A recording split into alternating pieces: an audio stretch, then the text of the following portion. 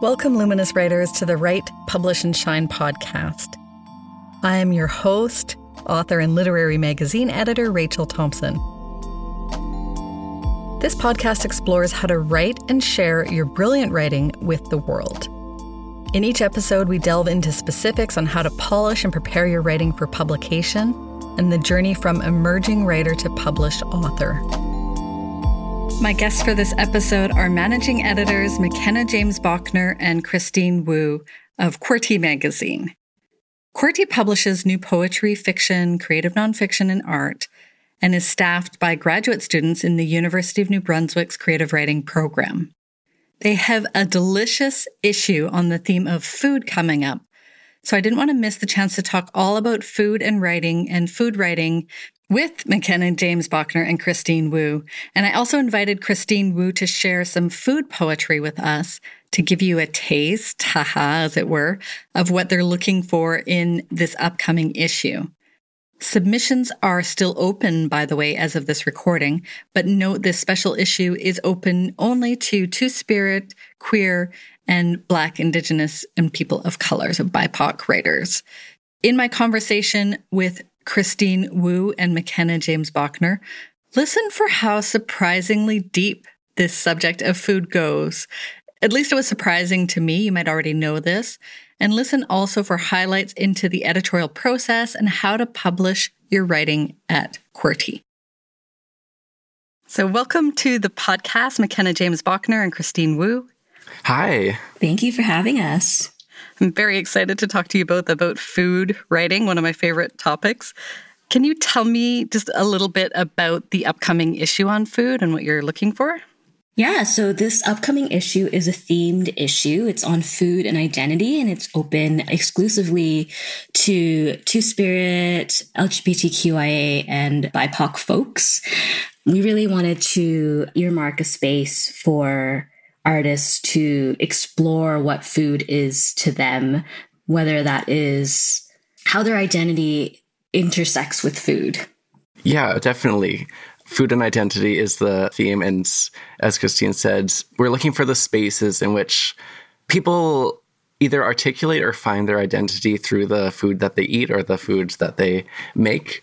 So whether it's what they long for or how they gender bend recipes that have passed down, just the ways that food evokes identity. Yeah, it seems like such a rich subject. Food, to me, connotes things like home and, like you said, belonging and identity. I'm wondering, what are some of the things that you love when it comes to writing about food? So I particularly like how food in itself is its own language, and it, as a language, whether it's a love language or a complicated language, can speak across barriers. We all have a relationship with food. It's a universal thing, even if our relationship with food is different, complicated, emotional, whatever it might be. It tends to evoke meaning, emotions, memory. It's something that's literally close to our bodies and can just evoke so much meaning. Yeah, close to our bodies and also becoming part of our bodies through how we digest food. So I perhaps approach food from a more ecological or eco-critical lens. A mainstay of the theory and the criticism is looking at the land around us and our ecosystems in ways that go beyond seeing it as just mere backdrop for human characters to pass through. If we approach food that way, we give food a certain activity that maybe if it is just mentioned in a story, it doesn't have. So, like Christine said, I'm looking at ways in which food is and becomes part of the human body or interacts with the human in ways that go beyond seeing it as mere consumption. I love that there's like a grounding in theory, there's a grounding in just the foundations of life and happiness and nurturance. And so, I mean, it just feels like such a rich subject that can be explored in both a really emotional and intellectual way. I'm wondering, when you think about writing on food, are there certain pieces that come to mind that you've enjoyed or that speak to both that intellectual side and then that really emotional home side? Here I have so much favorite writing on food. So in terms of poetry, Li Young Lee, Persimmons, is one of my favorite poems of all time. In it, he really explores not just persimmons, but he takes these leaps that explore identity and race and his childhood. Similarly, he has also the poems Eating Alone and Eating Together. And both of those poems are about eating, but they're actually more than that. They're about his relationship with his family, in particular his father. And that's what I'm particularly interested in food writing, is the way that it bridges a common everyday thing that we need to do with something more than that. I'm also a big fan of Gillian C. She's also a poet. She has the poems How to Cut a Cabbage and Eating Fruit. And again, in these poems, she explores memory and associations and her relationship with her family. I'm also a big fan of more traditional food writing. Some of my favorites are Alone in the Kitchen with an Eggplant, it's a little bit older, by Jenny Ferrari Alder. And then, of course, the MFK Fisher. Everything she's written is fantastic. More contemporary, I really like the column by Noah Cho in Catapult. It's called Bad Kimchi. And here he explores not just Korean foods, but his complicated relationship with his Korean American identity. I love all those titles you were mentioning, and you should send me a list of your favorites, because Alone in the Kitchen with an Eggplant, that just sounds so fun, judging by the title, but I'm sure it's also good in content. It is so good. It's an anthology, actually. So okay. There's a whole collection there. Nice. I'll just interject. We're going to put it in the show notes, too, so people can get a copy if they'd like to, because I definitely am going to seek that one out. So I guess my favorite food writings emerged from my master's thesis, which I just completed last year. My master's thesis was a retelling of the fairy tale Pinocchio to examine what it means to be a real boy in contemporary society. So in doing research for that master's thesis, I read a bunch of fairy tales, almost all the fairy tales that one could read in a year. And fairy tales have an interesting way of dealing with food. They often become the center plot of the story if we're thinking about Little Red Riding Hood or Snow White. In those tales in particular, they're also often combined with women characters in some ways that are perhaps problematic, but it also gives contemporary fairy tale writers a way to use these perhaps problematic associations between women and food in ways that give activity to both the women and the food. I'm thinking particularly of Emily Carroll, who is an amazing Canadian graphic artist who rewrites a bunch of fairy tales. And she often creates these very monstrous female-presenting figures who are eating together in the absence of a male presence. And their food often resembles the human body, which is an interesting way to re-evoke that image of food in a way that both removes the male from the gaze of consuming both the woman and the food, and perhaps gives a more strong connection between the woman and the foods through their own identity and through their own decisions and choices and the ways that they make their meals and consume their meals. Wow. This is like a huge reading list that you're giving us. So I'm super excited to dive into those as well. And I hadn't thought of that, but even just thinking of Goldilocks and the Three Bears and the role that porridge plays in that story. Yeah. Like even just off the top of my head, The Princess and the Pea is another one, because that pea is the main point of the story. And Alice in Wonderland, often like there's the mushroom that makes her grow and shrink. This will be Christine Wu reading 2 poems about food. Okay, so this first poem is called Ginger Scallion Fish, and it was originally published in the Malahat Review. Smothered under a tinder of ginger and scallion lies a whole steamed fish. Under the new moon, a glint of silver scale, sesame, soy, salt tears. How to explain to the others that have othered me this new year is more than rice and noodles. It is also the gleam of a cooked eyeball waiting to be plucked out from that whole steamed you, an exotic stare returned, knowing its circumstance, still hoping for an auspicious year, still wanting to be wanted, giving up my flesh and letting them pluck my bones clean. And then I have this next poem, which is called My Ramen Is Not Your Ramen. And this was originally published in CV2. My ramen is not your ramen. It is the only way my mother knows how to say hello, a warm salt broth under a flickering fluorescent bulb at midnight. It fills the space between hunger and nourishment, waxen strands in a bath of rehydrated crystals, silver foil sachet packed with the myth of MSG that keeps the white ghosts away. Porcelain soup spoon appropriated away from trendy appetizer vessels, chipped blue china on the eve of my youth curled up on a motel bed during our one and only summer vacation, privileged enough to have a holiday, foreign enough to rely on dehydrated noodles. My ramen is a love letter from my mother, doctored to fill our bellies as best as she could. Flecks of ham, baby bok choy, shiitake mushrooms, solemn slurp of sodium. What does it mean that the taste of home is full of artificial flavors?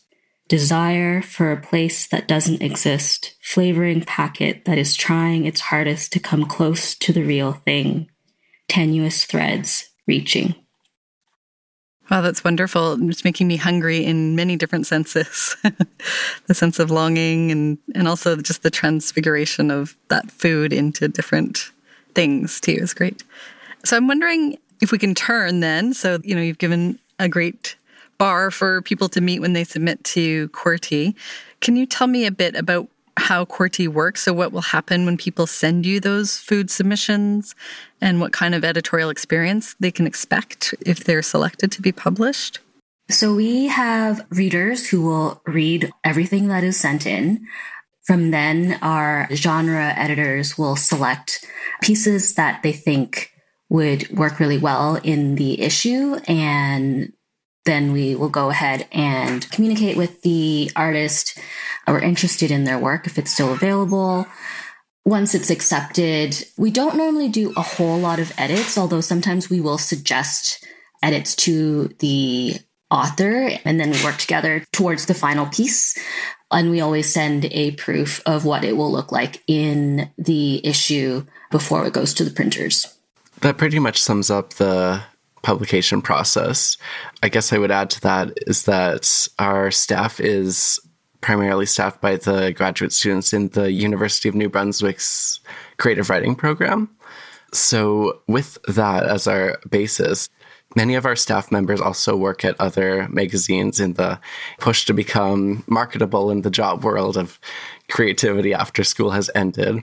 So we have a wide range of editors on our team with experience in publishing even beyond QWERTY. One of our readers also works at the London Review, another works at Plenitude, and I believe the one works at the Malahat Review, but I'm not quite sure on that. But that's all to say that if you submit to QWERTY, even though we are still somewhat small of a magazine, you should expect a rigorous editorial process with people who really value the creative writing that comes to us. What are some of the things you look for in submissions in each genre? So here I can speak more to poetry genre, although both McKenna and I read everything that ends up in the issue. Maybe McKenna, you can speak more to prose. That's just kind of where our background is. So in terms of poetry, I look for pieces that are compelling. They need to tell the truth in some way, whether that's a personal truth or a universal truth. It does need to be pretty well polished. So no unnecessary words, crisp, surprising images.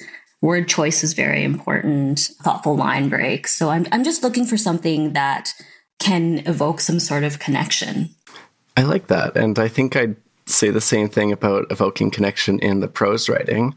My background in writing is both in prose, short stories, as well as in theater with plays. So with that connection, I also look in prose for scenes primarily. Exposition is necessary definitely in prose writing, but since I come from a medium where there's little opportunity for exposition unless you have like a chorus or a character giving a monologue on stage, you have to write within the scene. So I always tend towards the prose pieces that begin within scene, even beginning with dialogue. I find those grasp a reader's attention more so than if you began with 5 pages of exposition, which is something that we sometimes get. So that is what I mostly look for in submissions, just rooting us in scene, taking us on a journey.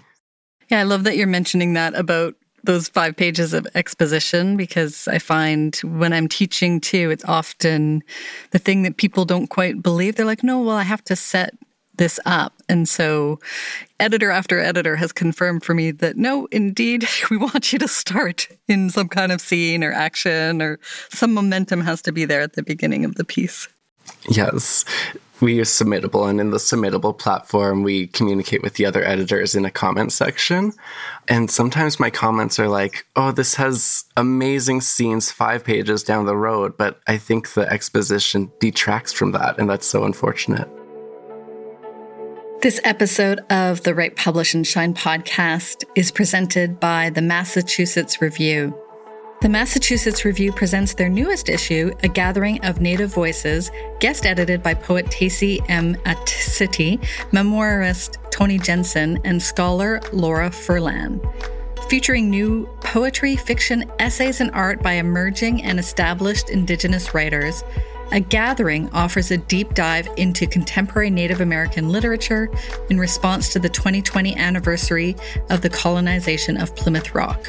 Check out www.massreview.org for more details. You talked a bit about the division of labor where you're dividing a bit between poetry and prose. Can you tell us more about your working relationship and how you make selections and editorial choices? Give us a little peek behind the curtain of what happens at QWERTY.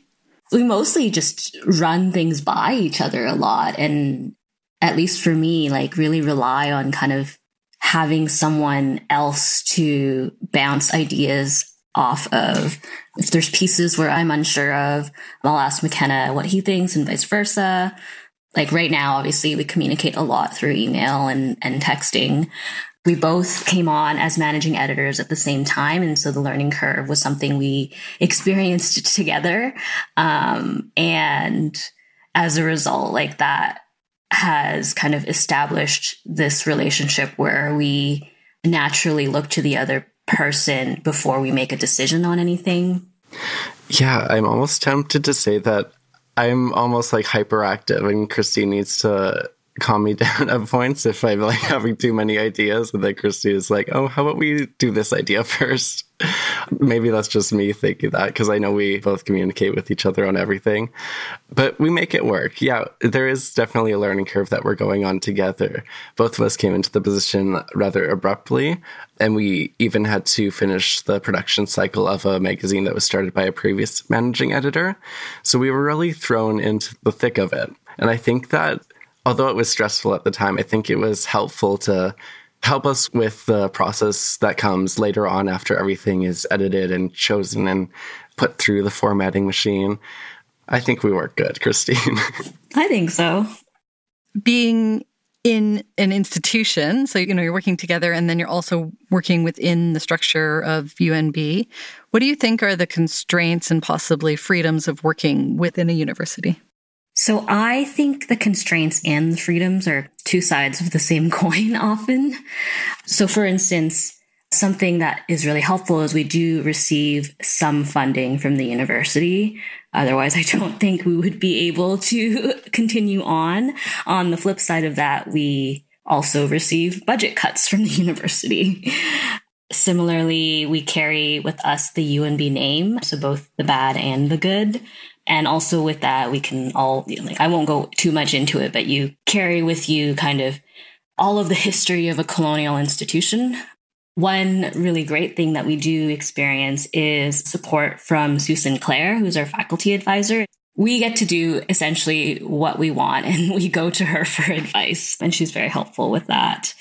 Another constraint with UNB is that we have to go through them for various things. I guess another constraint is that since our staff is volunteer and students at the same time, it means that there's a limited amount of time that we can dedicate to QWERTY as opposed to dedicating to our schoolwork in a graduate program. We do find the time, but I know at certain points in the editorial process, it becomes difficult to find time where everyone can meet together. So this special issue that we've been talking about, the food issue, is very specifically calling for voices from the BIPOC community, the LGBTQI2S plus community. Can you tell me about the community that you're building and the changes you want to see in the literary community writ large? Just a small question for you right now.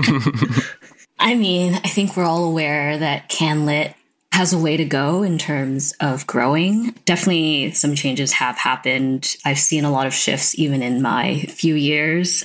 But yeah, that old guard of being really rooted in white male voices is something that the writing community is historically rooted in.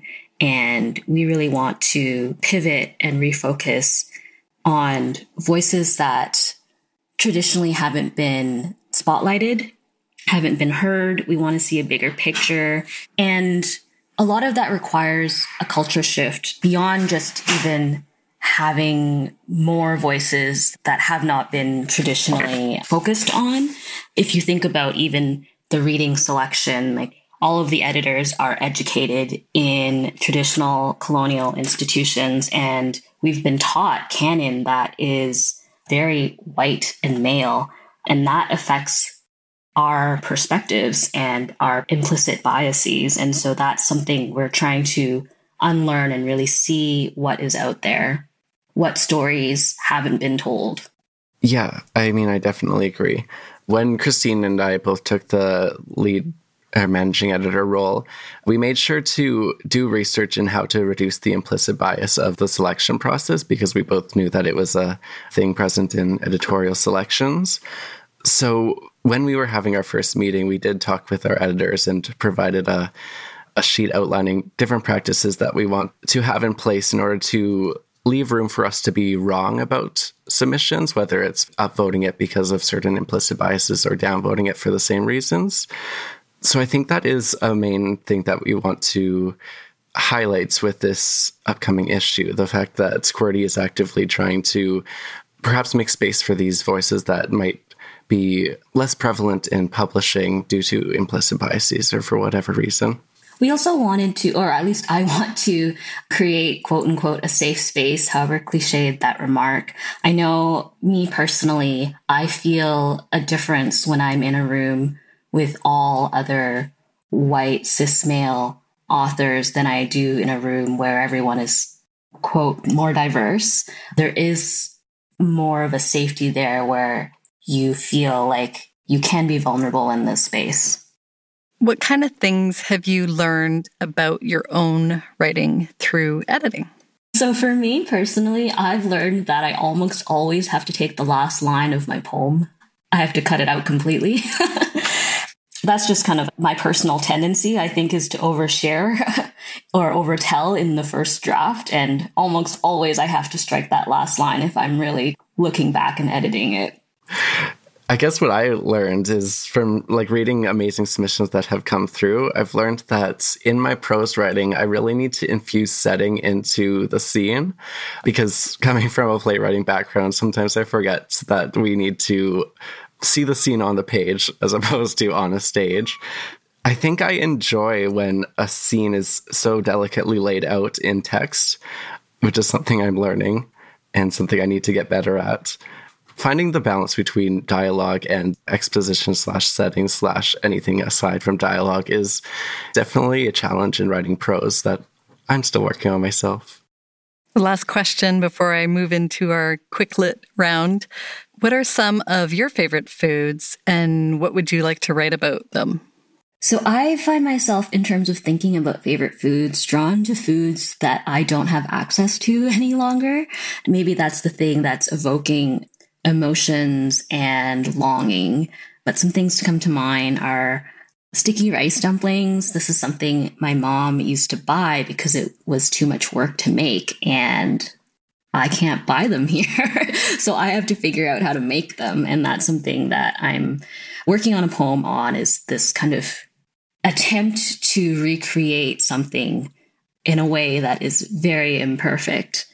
Another thing that comes to mind are soup dumplings. Same thing. My mom would buy them because they were too much work to make. And here I haven't found anywhere where I can buy them.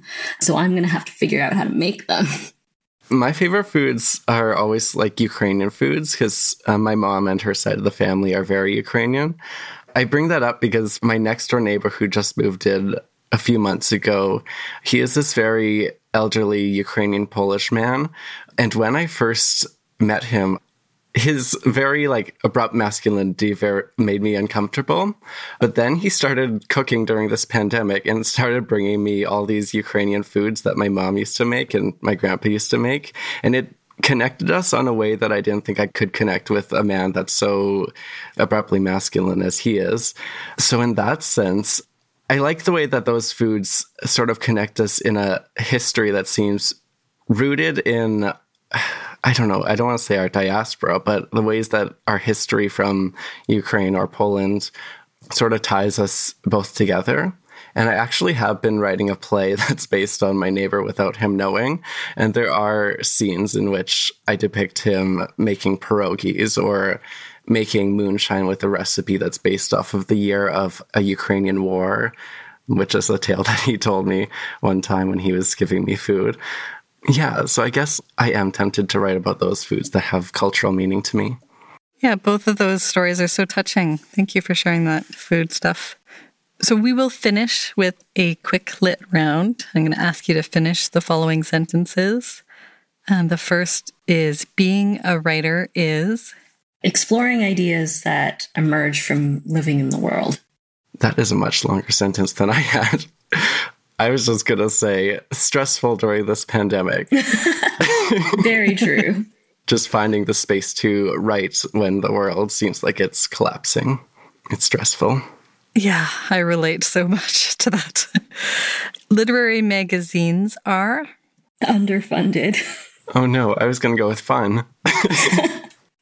Editing requires... patience. Interest. Rejection for a writer means... that piece needs another set of eyes, whether that's your own or another editor or reader. The opposite of what you think it means, coming from the writer's perspective. So it doesn't mean that it's bad. And finally, writing community is... invaluable when you find the right people. I was thinking touching, as in it connects people. Well, thank you both so much for sharing your love of writing, your love of writers with me in this conversation, your love of food, and your touching stories about food too. And is there any final thing you want to say about your call for submissions and the kind of submissions that you want to see in terms of food? Just that our call for submissions is still open and we are actively looking for more submissions to this issue. And we're very excited to read everything that comes in. The only thing I would add is that our 42nd edition is now out. The virtual launch is going to be on our social media at the end of January, and it will still be up there if you're listening to this after January. Wonderful. Thank you. Thank you. Thanks. So that was my interview with Christine Wu and McKenna James Bachner. Are you hungry? All that food talk made me hungry. The special food issue is open for submissions from Two-Spirit, queer, and BIPOC writers until February 14th. You can read all about their upcoming issues, get a sense of their tastes, and study their submissions guidelines at QWERTYUNB.com. QWERTYUNB is all one word, .com. All the links are in my show notes too at rachelthompson.co/podcast. You can find links to everything mentioned in every episode there. So reading the QWERTY guidelines, they say their number one criterion above all else is mastery of craft, and they are open to publishing both literary and genre fiction that subverts convention, experimental work that inverts tradition in pursuit of innovative storytelling, or images that play on the senses in unusual ways. They do not charge for submissions, and they pay a small honorarium of 10 Canadian dollars, 10 whole Canadian dollars. All of this info is as of this recording, of course, so do check out their website for all the details. This episode of Write, Publish, and Shine is presented by the Massachusetts Review. The Massachusetts Review presents their newest issue, A Gathering of Native Voices, a deep dive into contemporary Native American literature. Check out www.massreview.org for more details. The Write, Publish, and Shine podcast is brought to you by me, Rachel Thompson. I am the host of a warm membership community called Writerly Love. Registration for this community is currently open as of this recording, and you can check it out at rachelthompson.co/join. If this episode encouraged you to let your hunger rumble, to write something about food, or to keep working on a project that has some tasty bits in it, then let me know. I always love to hear from you. Tag me on social media. I'm at Rachel Thompson on Twitter or at Rachel Thompson Author on Instagram, and tell other hungry writers you know about this episode. You can do this by sending them to the podcast at rachelthompson.co/podcast, or tell them to search for Write, Publish, and Shine wherever they get their podcasts. You can also write a review on Apple Podcast or Stitcher. That's going a little extra, and I'm so grateful for those of you who have written some nice reviews on Apple Podcasts and Stitcher, and it really helps to build our warm community of writers. So for that, I'm so grateful. So thank you for listening, and keep writing about food or whatever gets your juices flowing, writers.